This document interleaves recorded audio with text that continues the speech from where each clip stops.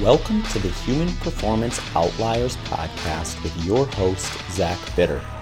At Human Performance Outliers podcast, we dive into a wide range of topics, including health, fitness, and training strategies, to name a few. If you enjoy the show and wish to support, please visit patreon.com/HPO podcast. If you do not use Patreon or wish to make a one-time donation, please visit the show PayPal page at paypal.me/HPO pod. Links to both of those can be found in the show notes. Also, consider subscribing to us on your favorite podcast listening platform and on our video version of the show hosted on YouTube. For updates and notifications, please visit my social media channels at Zach Bitter on Instagram, at ZBitter on Twitter, and at Zach.Bitter on Facebook. If you wish to sponsor the show or have any other questions or feedback, please reach out to me at hpopodcast@gmail.com. Hey folks, just a quick announcement before we get rolling with this episode. I just uploaded 26 unique training plans to my website. They range from 12-week base building plans all the way up to advanced 100-mile training plans. If you're looking for a bit more guidance with your training, please consider checking out my offerings at zachbitter.com. That's ZACHBITTER.com. Once on the site, click the link on the top titled Training Plans and see if anything fits your needs. I'm also looking to continue to add to this catalog, so do not hesitate to reach out with any suggestions. Thanks, everyone.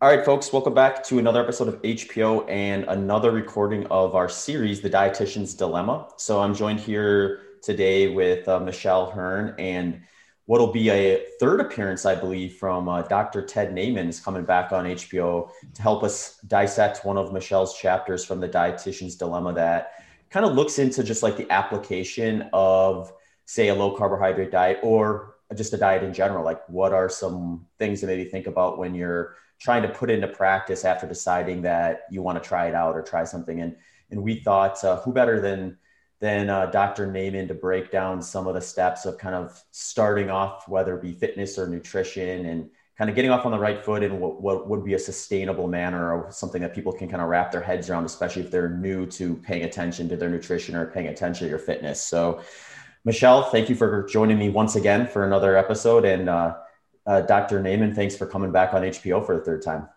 Oh, no, thanks. Thanks. Good to talk to you, Zach and Michelle. Thank you very much. Yeah, it's great to meet you, Dr. Naiman. I'm always excited to talk about nutrition. And I have to say, before I forget, Dr. Naiman, I was looking at just some of the download data on HPO podcast, and I'm blanking on which of the episodes it was, but yours is our top downloaded episode on the audio version right now. So you're sitting at that top spot. Oh, wow, man. Sorry about that. I apologize. I could make an argument that's why I still have a podcast. Yeah. No, it's awesome. It's always interesting to kind of see, I think, the viewership versus the audio downloads. Most people listen to it on audio still, but YouTube also has a little bit more of, I would say, like a range between like the ones that get a ton of views versus ones that don't. Sometimes it's just timing, I think, as much as anything. But yeah. So audio was the top download for that one. So I have a lot of thanks for you for that, I guess. But today we're going to chat a little bit about one of the chapters in Michelle's book, Dietitian Dilemma. So Michelle, you want to maybe kick us off with just a little bit about that chapter? Yeah, absolutely. So I thought it was really important as I kind of went through and discussed, how a low carbohydrate diet, low carbohydrate, higher fat, animal-based diet can potentially benefit certain disease states. I've read books before where you get really excited and then you're like, okay, now what do I do? Like, I don't know what to do. Like, how do I start to implement this? And I was thinking about this on my run this morning that unfortunately, a lot of people have what I call like paralysis by analysis, meaning you overanalyze. Like, you get so worried about trying to have this perfect plan or this exact way to eat that you won't make any changes. Or maybe you potentially start something and it's hard. Like, the first week or so is hard and confusing, and you just give up. Like, oh, I don't feel good. I've had people tell me before, like, oh, I tried a ketogenic diet and that didn't work. And I'll say, okay, well, how long did you try it? And they'll say like, well, over the weekend or for a week, you know, and it's like, if you've had a disease for 20 years, we probably need to give it time. So I wanted to have a full chapter that kind of addresses what I call kind of like a 3-tier approach, you know, and I really broke it down into what I thought was a really good way to start a low carbohydrate diet. And I say, you know, there's no awards for staying in tier 1, tier 2, or tier 3. And it's very different where I would recommend people start depending on your disease or depending on your health. You know, for like example, if you're very obese and you're very metabolically unhealthy, it could really benefit you to potentially follow a zero carb, you know, diet, very high protein and, you know, animal fat. Where if you're very underweight, let's say, you might potentially benefit from leaning more towards, you know, what I call the 3rd tier, which is the animal-based build out, which still has lots of animal protein and fat, but then you're going to introduce more of the carbohydrates your body can tolerate. So yeah, I'm so excited because we were discussing a little bit before we started recording. You know, I'm having people reach out via email and on my social media and say like, how do I know how much protein to have? What if I eat too much protein, too much fat? And I feel like we're getting a little bit lost in the nuances. So I'm super excited to have, you know, Dr. Naiman on to really kind of, you know, help give his input too about like how you can get started. Because I do think people also are just, unfortunately, if you've been eating a very high carbohydrate processed diet, you really can't trust your body and you can't trust your own hunger signals. So I do feel like once you return to that way of eating, the animal-based eating, you will be able to start, you know, trusting your own signals, but it does take some time. But yeah, I'm thrilled, like I said, to have Dr. Naiman on and, you know, get going with that. So.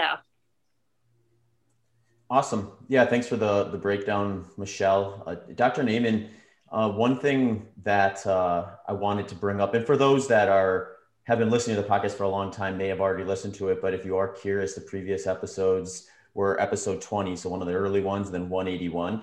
And I think it was 181 where we talked a little bit about your PE diet in that book when that first kind of came out, and that would have been episode 181, the more recent one. You want to just share with our listeners though, who haven't listened to that episode or haven't followed you, just kind of what the idea is behind the PE diet and how that maybe kind of fits within what kind of Michelle is talking about? Oh yeah, sure. Absolutely. So like really, really big picture for me, if you zoom out, and you look at, 100,000 years ago or something, humans were hunter-gatherers. You just went out and you killed an animal and you ate the whole thing, and you're getting enough protein and minerals and nutrients, but you're basically starving for energy. So, as hunter-gatherers, we were constantly looking for ways to add energy to our diet, anything at all. Like you did not get enough energy. So we invented all sorts of technologies to add energy to our diet. We stone tools to break open skulls and long bones and eat brains and marrow. And we figured out how to dig up tubers, and we figured out how to harvest honey. And we're just constantly looking for ways to add more energy to our diet. And then we invented agriculture. We domesticated animals to make them fatter, and we figured out how to milk cows, and we figured out, which siphons a whole bunch of energy off the animal, carbs and fats. And we grew all these grains, and we started growing all these plant foods. And it was all just about adding more and more energy. Carbs or fats, didn't matter, both if possible.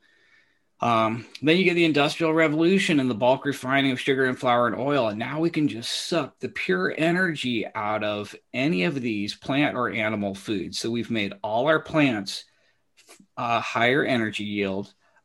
We've made all our animals higher energy yield. We've extracted all the chemical energy out of them. And now we've diluted the whole human food supply with all of these refined carbs and these refined fats.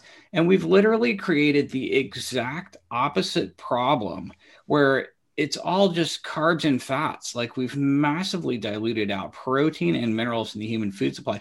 Protein's down to like 12.5% of calories in America versus, 33% on average in worldwide hunter-gatherer macro estimates. So we have this massive dilution of protein with refined carbs and refined fats. And it's economic as well, where protein's the most expensive macronutrient by a mile, and carbs or fats are almost free. You supersize your McDonald's meal and you get all the soda and fries you can stand for it's almost free. So now we have the exact exact opposite problem. And for me, the way you start out is you just flip that around and you just target the hell out of protein. So every meal centered around protein, every snack centered around protein. You're basically eating protein because it is so criminally easy to add carbs and fat to any protein in our society. You just, you cook something in butter, you cook it in oil, you add a sauce, it's just like adding carbs and fat, any kind of side dish, carbs, fat, any kind of garnish, any kind of cooking style. Like you're just adding carbs and fat. It's just like a no-brainer to dump carbs and fats into anybody's diet. And so because it's so protein diluted with carbs and fats, and because it's so easy to add carbs and fats, you really have to go the exact opposite direction hard and just target the hell out of protein every time you eat. Because those carbs and fats are easy to add and they're probably already added, and you're literally going to have a hard time unadding them. Like nobody's just adding protein to anything. But adding carbs and fats is easy. You put dressing on your salad, you throw in some croutons. It's like, yeah, it's just so easy. So for the whole point of the PE diet is targeting the heck out of protein and trying to prioritize protein over non-protein energy, carbs, and fats. So you literally go out of your way to focus on protein, hit a protein goal, and then sort of stay under a carb and fat limit. And I think that approach is really effective and it's really practical. And in terms of how you get started, that's exactly how you do it. Every time you eat, you're like, okay, where's the protein? What's my protein? You center everything around protein. And then you just shave down the carbs and fats to kind of hit your goals, and that's my big picture take on it. And that's really the whole PE diet concept in a nutshell.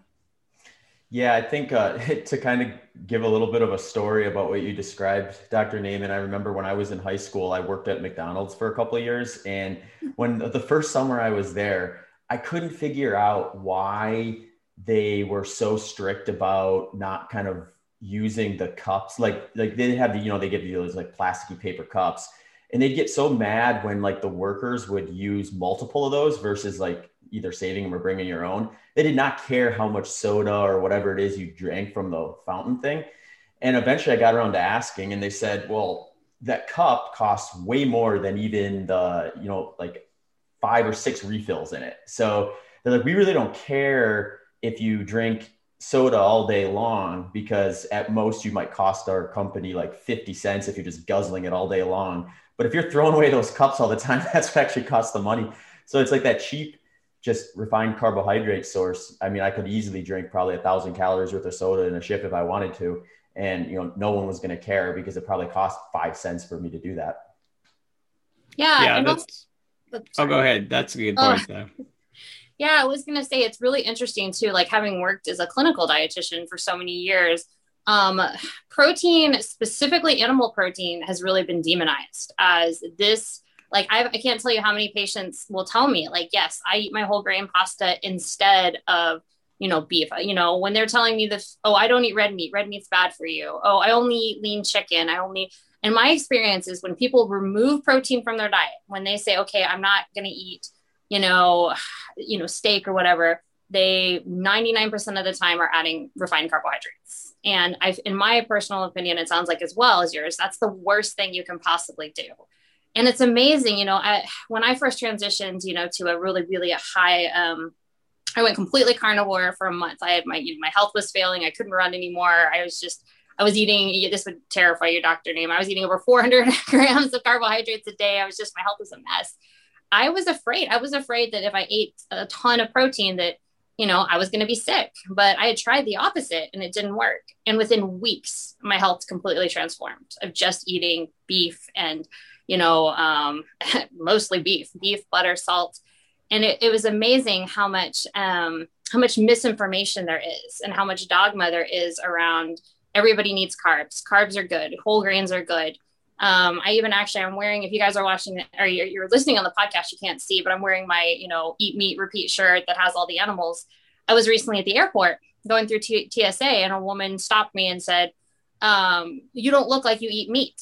And I said, ma'am, that's all I eat. That's all. It's just like, there's this weird misinformation, and it continues to expound that if you're eating a lot of meat, that's bad for your heart. That's bad for your everything, really, and obviously we address this in the book, between mental health and diabetes. And my opinion, there's no food that is better for your health than meat. Like you said, if we can start every meal protein centric with those, and I'd love to talk about bioavailability too, but yeah, I just find that so interesting, and that I experienced that as well when you work in different areas. Like as a dietitian, we get free unlimited hot chocolate, soda, coffee with sugar.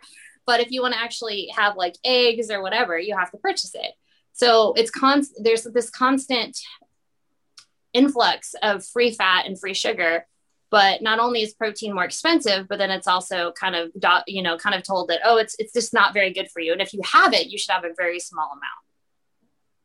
Yeah, that really sums up everything that's wrong with the system. It's like it's demonized, and like you say, I'm more worried about what people are eating that's not red meat. What are you displacing that with? It's almost certainly going to be worse for you, and the economic factors are just huge. It's like McDonald's, that burger patty gets weighed out to the gram. Like there's no way you're getting extra protein. And that's just the way our whole society is. The cereal box costs more to manufacture than the cereal. And it's just, and thank God, Michelle, that we got some RDs pushing back against this stuff. So I really appreciate that a lot. Because we've been giving everybody the wrong message for a really long time, and anything we can do to walk that back is great. I think that if everybody, if I could just snap my fingers and everybody hit 30% of the calories from protein or something, the entire obesity epidemic would just collapse. And I feel like we just haven't done a good job as physicians and as RDs of highlighting that fact. And we've really failed on that front. And so that's my biggest message right there, is just having people get their protein percentage up.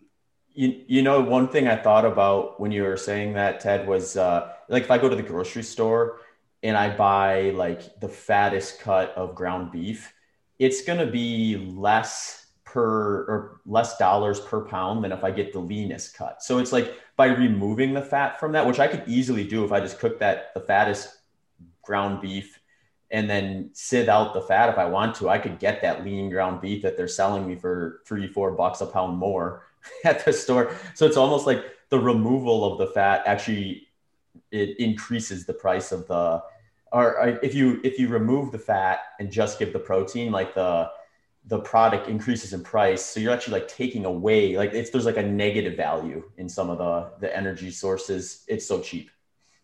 Yeah. And I it gets even more dramatic when you look at chicken breast, and then when you look at fish, and then you look at shrimp or lobster, or just basically the leaner your protein gets, the more expensive it is. Filet mignon, super lean, super expensive, all the way up and down the chain. The leaner it gets, the more expensive it is. And I don't have anything against these lean proteins, but I think the fact that the leaner it is, the more expensive it is, really highlights just how hard that is to do in our society, and how easy it is to add carbs and fats. It just makes everything cheaper. Yeah, I think it's interesting. It makes it tough. If you don't know some of these things, I can see how people get tripped up in the grocery store pretty easily, especially when they're on a tight budget. One thing I did want to ask about just your approach in general was what most people are maybe thinking who are new to it, especially okay, I hit my protein goals. Now what's step 2 in really kind of determining how I do fill in that energy? Because you are going to need some energy. Obviously, if you're trying to lose weight, you need a little less as you're going to try to take that energy off your body. But once people start kind of getting in range of a healthy body weight and they want to have quality workouts and stuff like that, if they're just mainlining pure protein, they're going to hit a hurdle from an energy scarcity standpoint. So what's kind of step 2 in identifying what fats and carbohydrate sources are going to be kind of optimal within that approach? Gotcha. Okay, that's a great question. And for me, it's really important to understand that skeletal muscle is supposed to dispose of, 85% of the glucose in the carbs that you eat. And anyone who's, severely insulin resistant or diabetic has way less skeletal muscle than they should. They have way lower glucose disposal than they should. They're probably not exercising optimally, and they probably have muscles that are filled with fat and glycogen already. So their glucose disposal in their muscles is going to be poor. So now you're looking at just disposing of glucose in your liver, which kind of isn't going to hold more than 100 grams a day per 24 hours, So for me, the carbs scale up or down with skeletal muscle utilization of carbs. So if you're, the average American does 0 minutes of high intensity exercise per day, and you really can't be eating way more than 100 grams of carbs a day and dispose of it, well, if you're not doing any exercise like that. Like you guys are insane, right? You're ultra run, like you guys are running, We're a little different. We're not the average, yeah. Right. You guys just completely obliterate everything I'm saying. But for the average sedentary person, I really like 100 grams of carbs as like, okay, you could probably eat up to that without causing any major problems, but you're just not disposing glucose enough in your skeletal muscle to go over that. So I really like, targeting protein, step 1, gram per pound of ideal body weight or higher. And then step 2 is understanding what your carbohydrate requirement is, and maybe not eating more than 100 net grams of carbs a day if you're sedentary. And then going up from there if you're doing some really high intensity exercise, and then for me, it's basically like adding, carbs or fats if you need to. But unfortunately, the reality of our society is that protein you ate, if you can afford it, it probably came with enough carbs or fats that you might not need a whole lot on top of that. Like your 80-20 ground beef, that's 99 cents a pound. It's already 70% fat, so you probably don't need to add a whole heck of a lot to it. You know what I mean? So it's basically how lean was your protein, how hungry are you for energy, how much are you exercising, but it ends up being, a gram per pound of ideal body weight in protein per day, 100 grams of carbs if you're sedentary, more if you're doing a ton of exercise that might burn it. And then in terms of adding fat, it's just how much fat came along with your protein inadvertently. Yeah. And I would like to, I think that's excellent. And that's fantastic. Because sometimes people ask me very specifically, like, how many carbs should I have? And it does depend. Because like, Zach, I know you feel the same way that when our training shifts, we certainly have more. Like if I'm in a very low training volume, sometimes I only have about 50 grams of carbs per day, even if I'm, running 40 or 50 miles a week. But if we're doing 80 and the intensity is high, I definitely feel better when I have more carbohydrates. But for somebody who's really metabolically unhealthy, that has tons of stored carbohydrates, like you said, an overweight person or a diabetic person, it makes so much more sense for them to focus on the protein. And I saw this a lot in the hospital, Dr. Naiman. And interesting, I've been a dietitian for 11 years. It's actually, even in the time I've been a dietitian, it's gotten worse, in my opinion, is I had many patients who were significantly obese, but malnourished. Like they couldn't even stand up and walk a few steps to the bathroom because they didn't have any muscle. They just had so much body fat. And when you watch what they eat, or when you're talking about protein, our current, I have a video on this, currently are the nutrition guidelines in a psychiatric facility. We feed people up to 42 teaspoons of sugar a day. Diabetics in the hospital get up almost 300 grams of carbohydrates a day, type 2. I don't understand. And I say that I do, it all is like money and, all that stuff. But I think we really have to continue to push back because, those cheap carbohydrates and the fats, they don't have the amino acids, and they're not going to stimulate mTOR. They're not going to help people build muscle, and they're not going to help people regain their health. So I think we really have to continue to talk about how crucial it is that we prioritize protein. And I'd love for you to talk a little bit too about what proteins you recommend, because you and I live in the Northwest. There's definitely a movement for everybody to eat, soybeans and fake meat and peas and all that. So could you talk a little bit about how you feel about that? And just, sure. Well, first of all, I really appreciate your point about hospital food. I've worked in hospitals for 20 years, and I'm always just shocked and appalled. And honestly, these people who are in the hospital probably have even higher protein requirements. Most people who have insulin resistance or type 2 diabetes are actually oxidizing more protein, using more protein for gluconeogenesis, and need higher protein to begin with. Are sarcopenic or osteopenic, so actually they've been triaging protein and not getting enough probably already. So it's just like more and more and more important for those people. And actually a really young, healthy person could probably squeak by with lower protein. And these sicker, hospitalized people probably need higher end protein.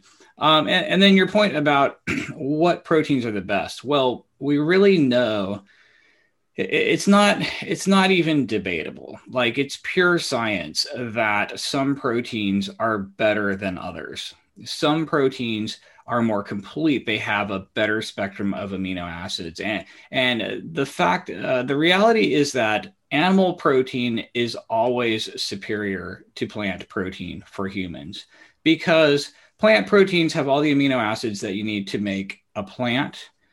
But animal protein has all the amino acids you need to make an animal like human. So you get a much better amino acid spectrum from animal protein. It has higher digestibility. It has higher availability. It has a more complete amino acid spectrum. And we literally rank proteins based on all of these factors. And so you have proteins like egg white or whey powder, which is the gold standard, which is the most bioavailable and the most complete protein you can get. And animal proteins ranked very highly. Unfortunately, your plant proteins are a lot lower. So there's a lot of problems with plant proteins. First of all, most of them are incomplete, and you have to combine them to get a full spectrum of amino acids.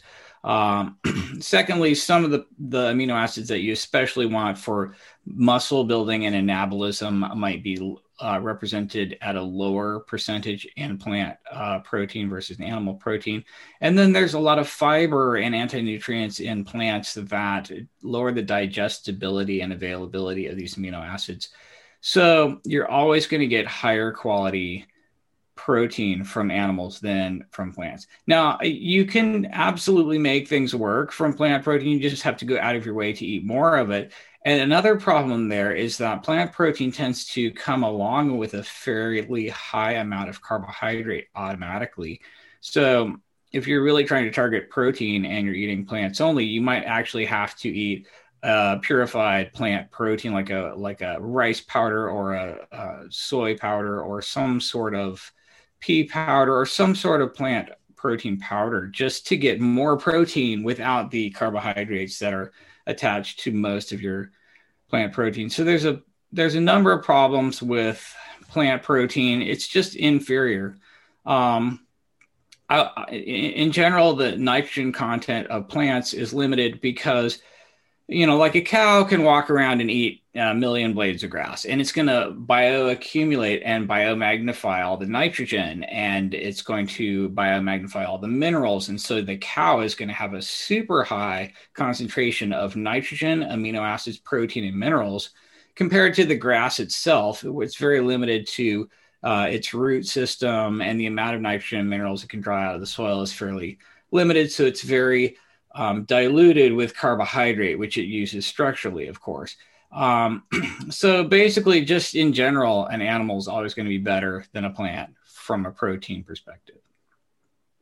Yeah, I was going to ask about that, and you kind of started to answer it, or maybe completely answered it. Was just like, when I look at some of the research that looks at the bioavailability of plant sources versus animal sources of protein, when you do get the scenarios where the plant versions start catching up or get within a ballpark figure of the animal-based proteins, it's almost always some form of supplemental version where they strip away a lot of the fiber, a lot of the carbohydrates, and they combine, I'm guessing, multiple types of plant protein to get it complete. And then you maybe get up to, I'm guessing here, by around 95% of what you get from like a pure animal protein source. And that almost just goes back to what we were talking about at the beginning of the episode, though, where you're not going to walk into a grocery store and find like a plant protein powder that is relatively affordable for someone who is, on a strict budget. So it's like, if you want to say, yeah, you can make it work, it's like you can make it work, but you might actually end up spending more money making it work than you would by even finding the cheapest version of the animal-based protein, if your goal essentially is to, keep your grocery budget low and get the most bang for your buck out of your protein grams, is the way I've kind of seen it so far. Yeah, I totally agree. I mean, it's always going to be more expensive and more difficult. And yeah, it's very few plant foods can even compete. Soybeans, probably the best plant food we've got. And even there, you really want to process and ferment it and make tofu or soy powder or something that's even more concentrated in terms of the protein. So yeah, it's just not as good and it's a lot more expensive.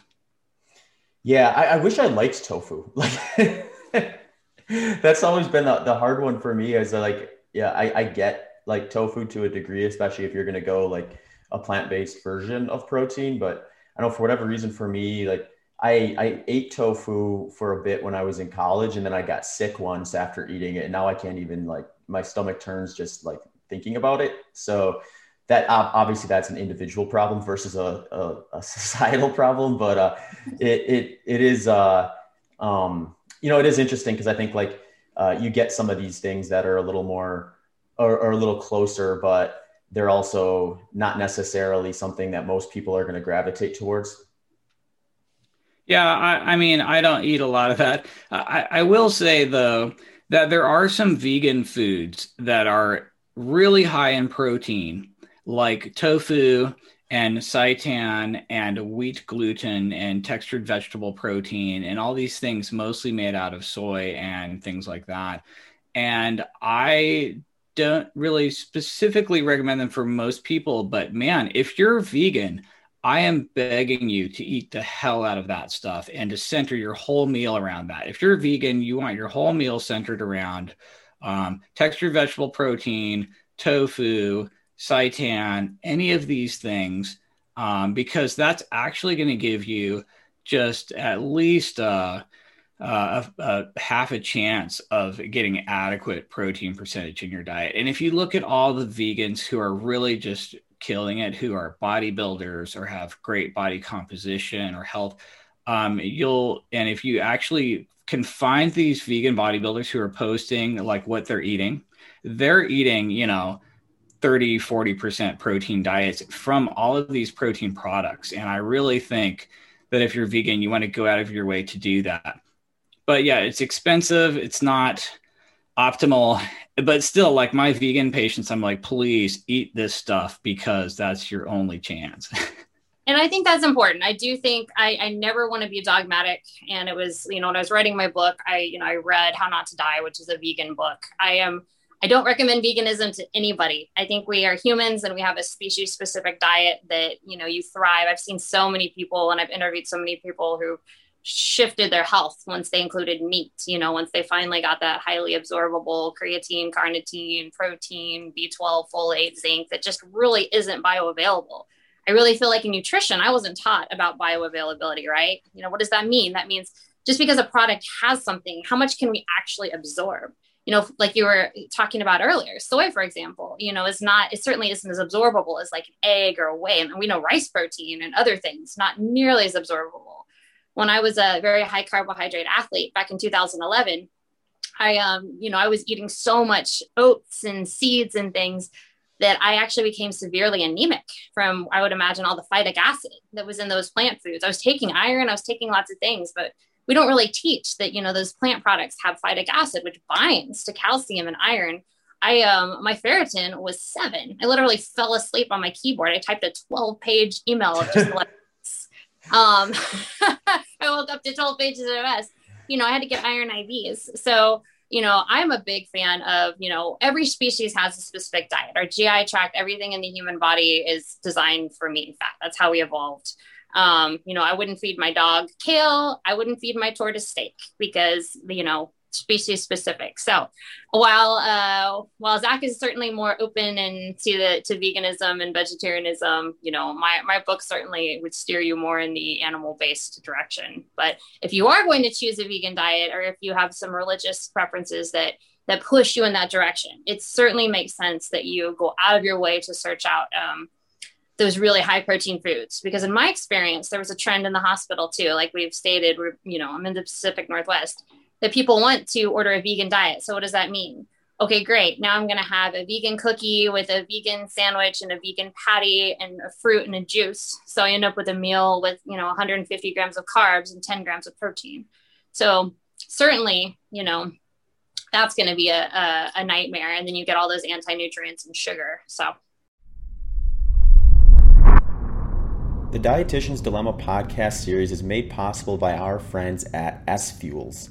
S-Fuels is both Michelle and my workout, recovery, and lifestyle product of choice. They don't leave our carb-craving friends hanging, but make sure they stay true to their roots by boasting a wide range of low-carbohydrate products to help anyone make low-carb living and performance much easier. Personally, I like to lean on their S-Fuels Life Mix and Revive in my morning coffee, just to give me a little bit of extra fat fuel and protein to start the day. Their Life Bars I'll turn to when I need a protein-packed snack on those higher energy demanding days. Their S-Fuels Train product when I need a bit of extra fat for a long workout. And their Race Plus to help keep liver and muscle glycogen topped off on my harder, longer efforts. You can check out their full lineup at sfuelsgolonger.com. That is SFUELSGOLONGER.com. And enter promo code ZACHB5, that is all caps, ZACHB, the number 5, for 5% off your next order. Thanks for tuning in, and now back to the show. Yeah, I agree with you 100%. I think that every mammal has a diet it's adapted to eat, and absolutely animal protein should be at the top of the base of the pyramid, or however you want to say it. Yeah, exactly. And I also totally agree with you. I think a junk food vegan diet is literally the worst diet anyone could ever eat. It's quite horrific. I have a lot of patients like from India, for example, and generations back in their family, they are religiously vegan, I was raised Seventh-day Adventist, and my mom is a devout Adventist vegetarian. And so I encounter people who I know I'm not gonna break through their hereditary religion, which I'm actually strongly against, and that's a whole different podcast. But basically for these people, that's who I'm begging to target protein, because that's their only shot.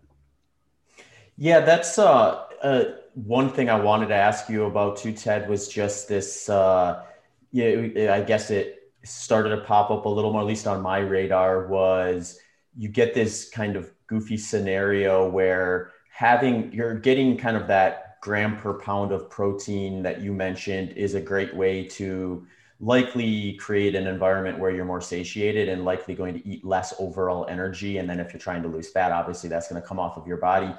But we also see kind of a similar satiation effect or hunger suppression effect when you get very low protein diets, like less than 10%, I think, if I'm not mistaken. So there appears to be kind of this window where if you're say between 10 and 20% protein, where it's just like the perfect combination to get you to overfeed on carbs and fats.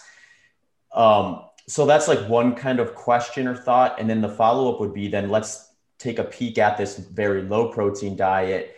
And when I think of that, I think of some of those folks who are It almost seems like they're accelerating the same problem you'd get in like an elderly population, where they get to a point where they're losing a lot of muscle mass, their bones are possibly thinning, and they're highly at risk for like falling, getting injured, and then that being the reason that they end up eventually dying, versus you're having a strong skeletal muscle system, a strong skeleton in their older age, which they're, I would guess, more likely to have if they're hitting the higher end of the protein targets versus, way at the bottom.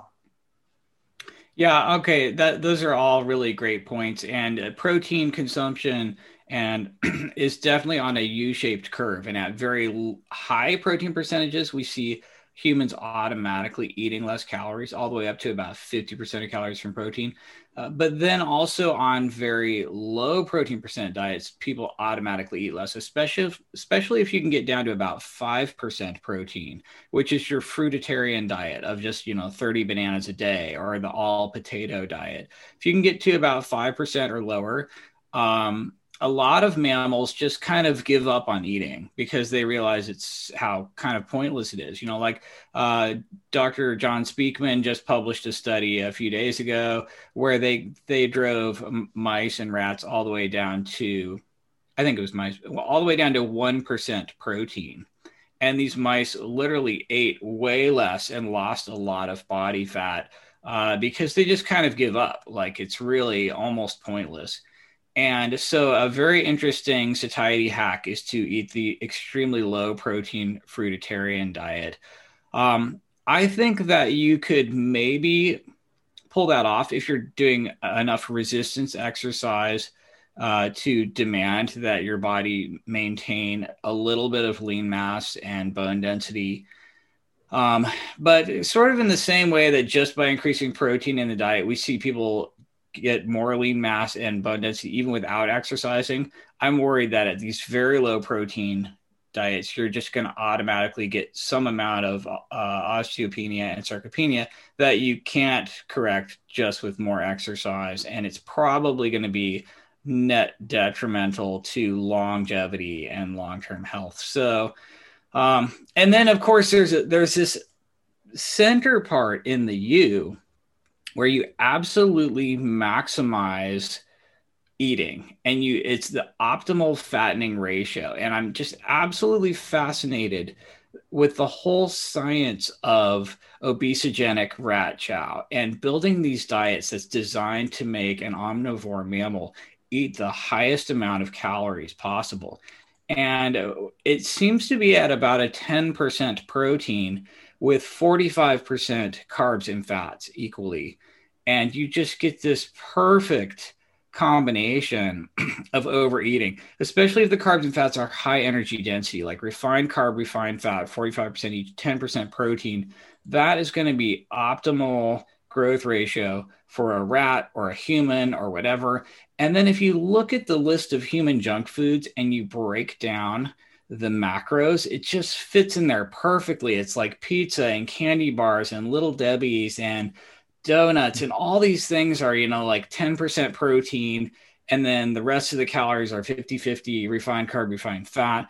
And then you have all these cafeteria diet studies where we just feed human junk food to rats and mice. And you can basically just fatten any omnivore mammal with these ratios. And it's just so amazing to me that that's where we've almost landed there in America at peak obesity macros. Almost, if we just got our protein maybe 1 or 2% lower, I think we'd win a prize for absolute maximum fattening. We're almost there.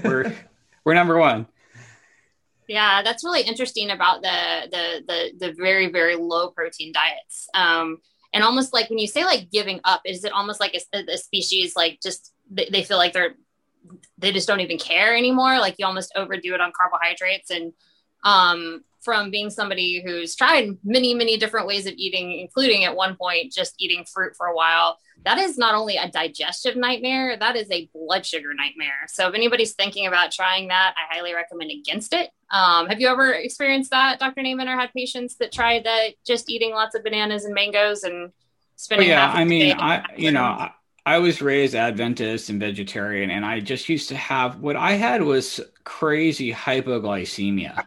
Yeah. So I would eat something that was just carb and very low protein or fat, And maybe 3 hours later, I would get so shaky that I thought I was going to die. I mean, I would just, that was like almost a daily thing for me. And that is the thing that I think really, in terms of fixing my health with a more protein, lower carb diet, I think escaping those hypoglycemic episodes was the biggest thing for me. So I hear what you're saying, that blood sugar roller coaster. Not everybody can ride that thing and feel good. Nor do they need to, it's just like you're saying, when you have more protein and fat on board, and so much less carbohydrates, you certainly are going to have a more, stable blood sugar.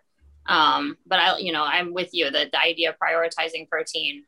I was really surprised when, reading through our guidelines. We have a whole chapter on sarcopenia. For the elderly is still the same as it is for a healthy 18-year-old male, the 0.08 per kilogram. So we're telling someone who's, like you said, who potentially needs more protein, we're telling them they like 44 grams a day is fine, or 50 grams, which is just, to me, is just insanity. Because if you're only getting 50 grams of protein a day, what else are you eating? Carbs and fat. Yeah. Yep. And if you look at the actual macronutrient intake in American adults age 70 to 79, it's completely disturbing. They're eating about 65 grams of protein a day, maybe 30 grams of a high quality animal protein, and then, 250, closer to almost 300 grams of carbs a day. It's quite, it's really disturbing. It's really terrible. And I know it's economic, and there's just so many reasons for it, but it's really bad. You're right. One question I wanted to ask both of you in regards to some of these like hyper high carbohydrate, very low protein approaches, like a fruitarian diet, is I know that if I decided today to switch to a fruitarian diet, I would see some absolute crazy like blood sugar spikes if I strapped on a CGM. But would that over time start to normalize as my body kind of adapted to that way of eating? Or is that something that, from what you've seen or know from your own experience with clients and things like that, yeah, maybe it normalizes a little bit, but you're still going to have just like this out of control, lack of control, I guess, of blood sugar? Well, okay. So honestly, I spend a lot of time following these fruitarian approach type people. So I'm following Cyrus Khambatta, is that how you pronounce his name? The Mango Man, Mastering Diabetes fruit guy, who's basically a type 1 diabetic whose whole strategy is shaving fat as low as possible and just eating the highest carb vegan diet you can possibly stand. And there's a whole bunch of people out there doing the exact same thing with their type 1 or type 2 diabetes that we're doing in the low carb keto carnivore world. They're doing it with super high carb, super low fat, super plant-based diets. Like we're over here in low carb, high fat, animal-based land, type 1, type 2 diabetes, whatever. They're doing the exact bizarro world mirror opposite with super high carb, super low fat, plant-based only. And you know what? It is actually way better than the standard American diet. Like you actually get lower A1Cs and you actually get lower body fat. But if you can directly compare the two, and that's what I've done, is look at the very best people in the forums on the high carb fruitarian versus the low carb, animal keto. You get way lower A1Cs. Like the lowest they ever get is maybe 6.0 or 5.5. You get lower A1Cs on the low carb approach. You get flatter glucometer curves. From what I've seen, it appears you get better body composition with this low carb, higher protein, higher fat approach. So I think it's interesting what happens with these very low fat approaches, and it's something to know about. And it is better than the standard American diet. And it also highlights the fact that it's the high carb and high fat together that's the very, very worst. So if you go down on either of those carbs or fats, you're going to get an improvement. But I definitely think it's inferior. I mean, it's objectively inferior. Yeah, I would agree 100%. I've never seen a quicker way for females specifically to decrease your performance. Actually, I shouldn't say that. If you want to increase your athletic performance for maybe 3 to 6 months, a very high carbohydrate, diet is fantastic. And, but if you, that's going to tank you for years. I've saw that over and over when as a dietitian, women would go vegan and they'd eat, because you're all of a sudden you're flooding your body with glucose, all this fruit, all this carbs, and you feel amazing. But once again, you're getting rid of the iron, you're getting rid of the B12, you're getting rid of so many other things. And even if you supplement, you're getting tons and tons of anti-nutrients. So in my experience over time, and yes, factors like body composition. Yeah. If you want to lean out, certainly you're going to lean out, you're going to lose muscle mass, but I think we too have to, specifically for women, so many people are like, oh, I want to lose weight. It becomes about weight. But we also have to look at, how is your mental health? How strong are you? Are you able to perform, your activities? Because in my experience, it's just, I would love to know how many of these fruitarians are going out and running for hours.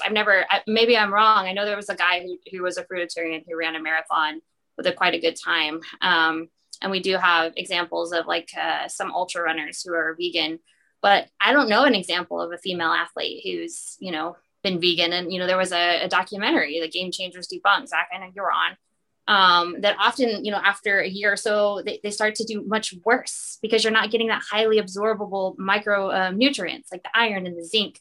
So I think we have to be careful of looking at things kind of like just body composition, or even like you said, A1C. I think we have to look like, how is this for your long-term mental health, physical health, because I think, unfortunately, someone will see on a YouTube, oh, this person's eating 30 bananas a day and that's so fun and it's sugary and great. But man, in my experience, long-term, that is just a nightmare for human health.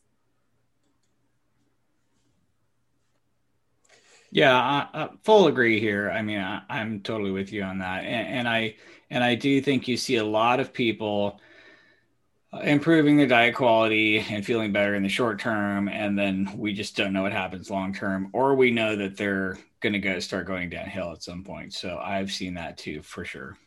Yeah. But I do think it's good to recognize, because I never want to be in a position where it's just like, I'm obviously low carb, high fat, animal based, where that's all we talk about. And we never look at the other side, because there are, like you said, some benefits. And if I'd much rather somebody do that than just be in the middle if it's just metabolic health they're looking at. So I do appreciate looking at both sides. I just get very passionate about certain things. Yeah, one thing I was going to ask about that, and then Michelle, I think you kind of segued us into it a little bit, was just this idea of certain foods being higher on a satiation chart that are not protein based. So carbohydrate primary and fat primarily. I guess maybe not on the fat side. It might be, there's obviously going to be some probably higher protein on average when your fat and protein tend to go in together, unless you're really focusing in on just pure butter or oils and things like that. But in terms of I guess to go back a little bit to the PE approach, is there any indication that someone can be as successful with a 50-50 carb fat approach if they're focusing on, say, the 3 to 5 most satiating carb sources, and then the 3 to 5 most satiating fat sources, and also hitting their protein requirements? Or is there a noticeable difference when they hit their protein requirements and focus primarily on one or the other? Yeah. So I think that I used to be more dogmatic, and I thought, oh, carbs are bad, so the very best is no carbs at all ever. And so I went through the, zero carb, keto, carnivore, same stage that we all went through. It's like you start out with paleo, and then you're low carb, and then you're keto, and then you're carnivore, and then you're raw carnivore, and then you kind of go back to something more moderate. So there are a couple problems with eating no carbs at all whatsoever. First of all, humans have a very real appetite for carbohydrate. We have specific appetites for protein, fat, carbohydrates, and minerals. And if you're not respecting that and giving humans a certain amount of all of those things, you're probably not getting the highest satiety per calorie. So I think that in the modern food environment, the secret to basically everyone needs to be thinner. for a bunch of reasons. You need to be thinner for insulin sensitivity because everyone's over fat. You want to be thinner just so you look better, aesthetics, you know what I mean? Body comp. Everyone's trying to recomp. Everyone wants more lean mass, lower fat mass. And the way to accomplish that is the highest satiety per calorie. And you're not going to get the highest satiety per calorie if you're eating 0 carbs. So for example, if I have someone who has eaten no carbs all day long and their liver glycogen's at 0 and they're just literally carb depleted, if I give them, 100 grams of, or 100 calories of like strawberries or raspberries or some really low energy density carb, they're going to get far higher satiety per calorie at that point than they would if they just ate like another pat of butter or another 100 calories from fat, right? It's not even going to come close. It's not even comparable. So I don't think it's optimal for most people to go to 0 grams of carbohydrate because you're going to have this carbohydrate hunger and this carb appetite. If you're not satisfying it and you're trying to just pull that off with more fat, you're basically going to have lower satiety per calorie. And that's why I'm more like, okay, liberalize carbs a little, just make them low energy density carbs. So you have a lot of weight and volume for your carbohydrate, you get a lot more satiety per calorie, and you'll probably have to shave your fats down a little bit at the same time so you can stay isocaloric. But I think it's all on a U-shaped curve, and you have to find that sweet spot for carbs, and it's probably not 0 for the vast majority of people. There's one other problem with absolute 0 carbohydrate diets, and that's that you have to basically manufacture glucose every day, and you're going to be making it out of protein. So if you eat your 100 grams of carbs a day, or even like 50 or 70, you're basically going to isocalorically spare that much protein instead of having to just oxidize it. So people on 0 carb diets, their protein oxidation goes way up because they basically have to make a certain amount of glucose every day anyway. If you let people have that small amount of carbohydrate that they can use for their glucose needs every day, they're really going to spare all of that in protein. So a small amount of carbohydrate satisfies carbohydrate appetite, spares protein isocalorically, and there's not a lot of good reasons not to do it. If you're at 0 carbs, your cortisol is always higher, your sympathetic nervous system is higher, their heart rate goes up, there's just a lot of physiologic things that happen to you in this extremely low liver glycogen state. And I don't think that staying there long-term is optimal for most people. And that's why I'm like, okay, target protein, keep carbs low, but not 0, 100 grams for a sedentary person, really nice little round number, sweet spot, in my opinion. And then, you basically filling the rest in with fat. And so that's where I'm at. It's like protein is prioritized. Carbs, you're trying to be strategic about it. You're trying to maximize satiety per calorie, and that's a non-0 number. A quick follow-up question to that. So that is really interesting. I feel like I'm learning a lot. This is really cool. For people, I have people that have severe autoimmune issues that they want to go like on a carnivore or a purely 0 carb diet for a set period of time. And I actually think that can potentially be very beneficial, just, kind of almost like an elimination type thing. But like you're saying, maybe that clearly isn't something you would do long term. But what do you think about like a pure carnivore or a 0 carb diet, just to almost like a reset, or just to kind of see how your body's reacting, specifically if you're dealing with like lots of joint pain or skin issues or things like that? Right. I think in the past I've recommended, if you're doing like a major elimination diet where you're trying to cure an autoimmune disease, red meat and water. That's the best elimination diet on the planet. But at this point, I think that fruit is fairly harmless, and most people can get away with some fruit. And so now I'm like, okay, maybe a reasonable elimination diet is red meat and water and some sort of fruit. You know what I'm saying? Okay. Because most people don't have a problem with that. So I'm giving most fruit like a pass. And I think that's probably like humans really did evolve from frugivores. You just can't get around this basic scientific fact. And so I think that it's probably been a part of our diet a lot since forever. So I think I'm giving fruit a bit of a pass. And I don't, in the low carb world, everyone's just brain explodes about fruit because it's, fruit is nature's candy. It's just a wet bag of sugar.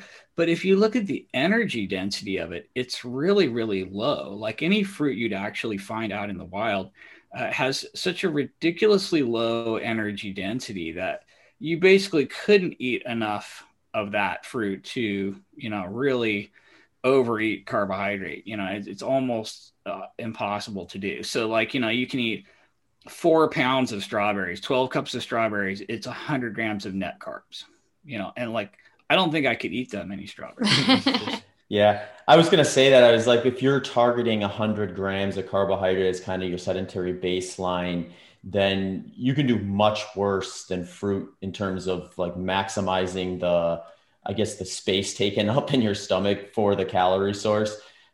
In fact, like it's, I always find these conversations funny because like I'll get to points of the year where my training's high enough where like I'm on the opposite end of that spectrum where it's like, I don't want foods that are going to fill my stomach up because then I'm just full all the time and never want to get around for a second run or anything like that. But it is interesting. Like if you're sedentary, if you work a desk job and you're maybe getting to the gym a couple times a week, when you look at the calorie or the grams of carbohydrates you're going to get from say 5 apples versus, a couple small candy bars, they're going to like, you'd look at them sitting on the table and there's no way that's the same energy output, but it's basically identical. Yeah. And that energy density piece is a huge, big deal. And, anytime you're like, oh, I would never eat, that's too many carbs, you really have to look at the energy density and be like, oh, I'd have to eat 2 pounds of that to really get any considerable amount of carb. And I'm just not going to do that. So I think that along with a lot of people in the low carb world, really demonized any kind of fruit because it's just pure carbs. But like an orange, citrus has this super low energy density, and you have to eat so many pounds of oranges to get any actual amount of carbohydrate. It's ridiculous. So like now I'm backing off on my dogmatic approach to fruit and realizing that that we don't spend enough time looking at the energy density part of it and how low carb a thing that actually is for the weight and volume of the food involved. And it's probably not that bad. Yeah, I have a quick thought too, because I've had a lot of people, that are starting to, add animal protein and they want to lose weight. And, I add fat, quite a bit of fat to my food, but I'm also running quite a bit, correct? So I do think sometimes people get a little bit excited with the added fat. And you see that sometimes when people are having like lots of like oils in their coffee or adding a lot of extra stuff. Do you think that maybe potentially people don't need to do that? Or what is your thoughts on that? Well, okay, like, so you guys are like a whole different breed, right? like you guys are like, how am I going to get the absolute most calories to run 50 miles without destroying my GI tract? And butter is awesome. And maybe even oil is awesome. And anything like that becomes awesome. And I think that really like you guys have, like Zach said, the whole opposite problem. Like, how am I going to get the highest energy density, right? The most carbs and fats for the least weight and volume. And it's just a whole different game. But I think the average person is so incredibly sedentary and it's so hard to get protein without already coming along with fat that you almost have to do the opposite. Like, I'm literally like, okay, start with the leanest protein you can get, because you can always cook it in butter and you can always cook it in oil and you can always throw some cheese on top of that crap or whatever. It's so easy to add fat to it in the modern food environment that the default for me is start with the leanest protein you can get, because it's so trivially cheap and easy to add fat and you can always scale that up infinitely. And but the reality is you're probably so freaking sedentary that it's just that lean protein that you need and very little added fat because you've already got enough fat on your body. You know what I mean? And I'm so not talking to you guys who are like opposite. Let's hop into the opposite side of the spectrum, not from a fitness standpoint, because Ted, I think anyone would consider you a very fit individual, but your approach to fitness is probably about as opposite side of the spectrum as Michelle and myself. And part of that is just because, obviously people have different goals. And if you're going to run 100 miles or 50 miles, you got to get around to running eventually. But you have, I would say, amongst a few other people, has really popularized, at least in my sphere, this idea of kind of minimum dosage, maximum return when it comes to strength training. You first came on my radar actually as the guy who would do like one set to failure and then be done with it. And when I think about that, it's like what you're doing is definitely going to elicit an environment where muscle gets built or strength gets built, but you're going to burn so few calories if you're looking at, because most people, I shouldn't say most people, but a lot of people are coming into, okay, I need to do fitness as a way to burn calories, which I think is kind of maybe a bad way to maybe view it from a long-term standpoint. Whereas you're like, I'm going to burn as few calories as I can with this workout, but try to get as much of a skeletal muscle adaptation as possible. So what you're talking about when you're saying be mindful of the energy density fits great within that program, because you're almost setting yourself up to be able to get away with a very low time volume of exercise, still get the fitness gains, but in that environment, you're not going to be trying to put 1,000 calories of oil or butter on top of your salad or whatever it is, because you just don't need it.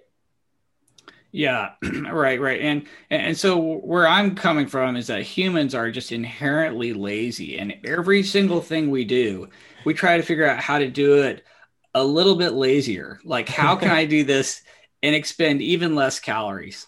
Like, okay, remote control. I'm going to invent a remote control, so I don't have to walk to the TV. So like, we just literally, the more we do something, the more efficient we get at it. We're constantly trying to be as efficient as possible with time and energy expenditure, so we can just be ultimately lazy. And that's just the way humans are wired. It's an energy conservation strategy that's worked really well for us in the past.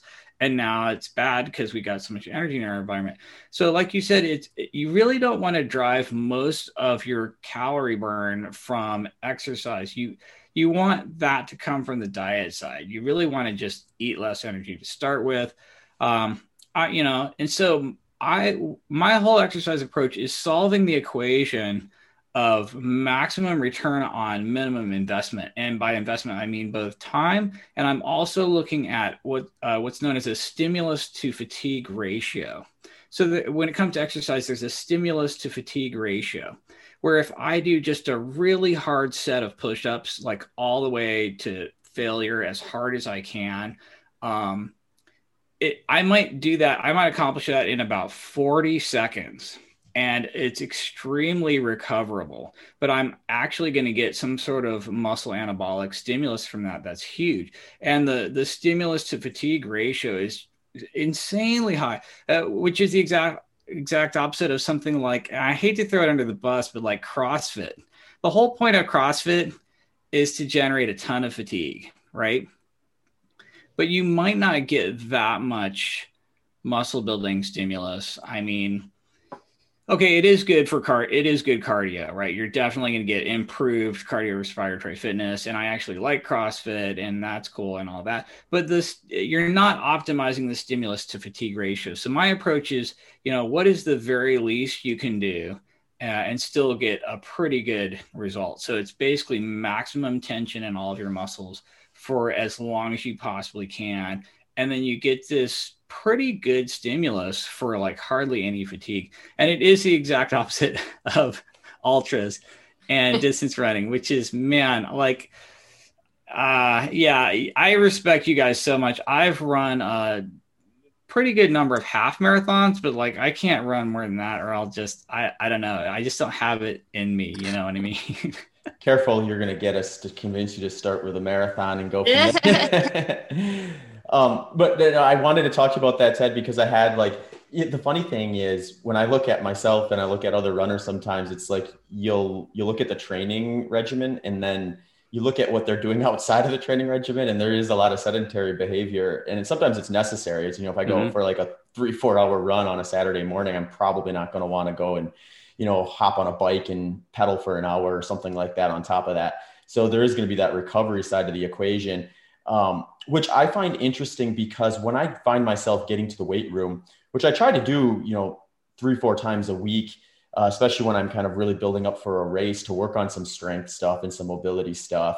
And I find that like, it's almost more appealing to kind of take your approach to the weight room, because I've already invested 2-3 hours into running that day. I don't really want to go to the gym and just bust my ass for another hour and, potentially take a workout off the table from the running side of things that are coming down. They're going to move the needle more on a race performance. And obviously that's going to be a unique situation. But the thing I really like about it is like what you said, is like, I can go in there, and if I'm doing like leg raises or something that for a core workout, I can do one set of that to failure and be like, yeah, I don't want to do any more of that. and even be a little sore the next day at times if I haven't been doing it for a while. I had one kind of question with that's kind of a little more individual, but one thing I did notice is when this has been so far kind of unique to just core stuff, but when I'll do like a failure, like leg raises, and I'll come off of that, and sometimes I'll get like the worst cramp in like my abdominal muscles. And I've never had that with any other body part. Is there something that you've seen that's unique to that? Or is that just a problem that I have as an individual that I need to try to solve? Yeah, I think that's kind of a new one for me. I don't really know how to respond to that. I wouldn't say, oh yeah, don't work your abs to failure because you're going to get a cramp. Like I haven't heard that. I don't know if that's really a thing or not. So I'm not really sure. I mean, it's not debilitating enough. It's not bad enough where I've done it 3 times now. So it hasn't stopped me yet. But yeah, it was just weird because the reason I find it weird actually isn't the cramp itself. It's because I don't cramp hardly ever. Like I've never had a race where it was like a cramp situation that was the reason that things just completely came apart for me. Like I talk to other runners and there'll be races where like, oh yeah, I was feeling great through mile 40 and then I had a full body cramp. And it's like, what? I mean, I'm sure it's happened, but like that's like my only point of reference to that type of a scenario was when I would do those single set to failure, but it's been exclusive with core so far. So it's I was just curious if you had seen anything like that, but it may just be something individual that I need to tease out too. Yeah, I don't know. I haven't really heard that before. We'll chalk it up as a failed N of 1, and I just have to.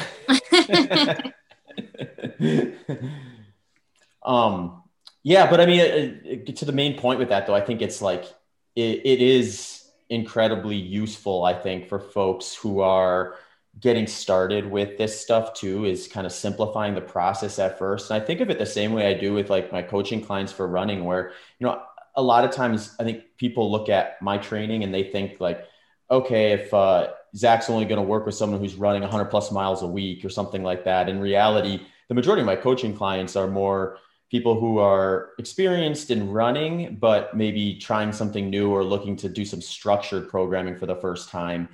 And the biggest mistake I see with endurance athletes is getting into something and looking at what someone else is doing and trying to mimic it, because they're like, okay, well, that worked for my friend here, I'm going to just do the same thing. But they're not at a point to really take on that training load yet. So they're overreaching. And then that's creating an issue down the road because it's not sustainable for where they're at. Whereas your approach, I think, is almost like sustainable, or at least it's a good entry point for anyone, but it also can be incredibly difficult while you're doing it. So it's almost like this perfect blend of like a beginner plan and an advanced plan all in one. And it just comes down to like what you're going to do within that tight window of time that you get the workout in itself.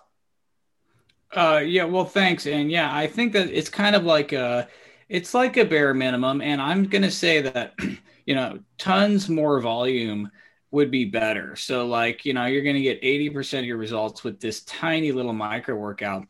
And if you do tons of volume, you'll get, 100%. but it starts getting exponential how much more time you have to spend for smaller and smaller and smaller return on investment. So it's all about opportunity cost. Like, do you really want to spend 2 extra hours in the gym to get 10% better, or would you rather spend that time running? So it's all about the highest return on investment, the sweet spot for opportunity cost, for stimulus to fatigue ratio. And if everyone could just get in the door on this bare minimum stuff, and then like expand from there on whatever their particular interests or passions or goals is, this is just like the minimum effective dose kind of thing. So I'm glad you like it.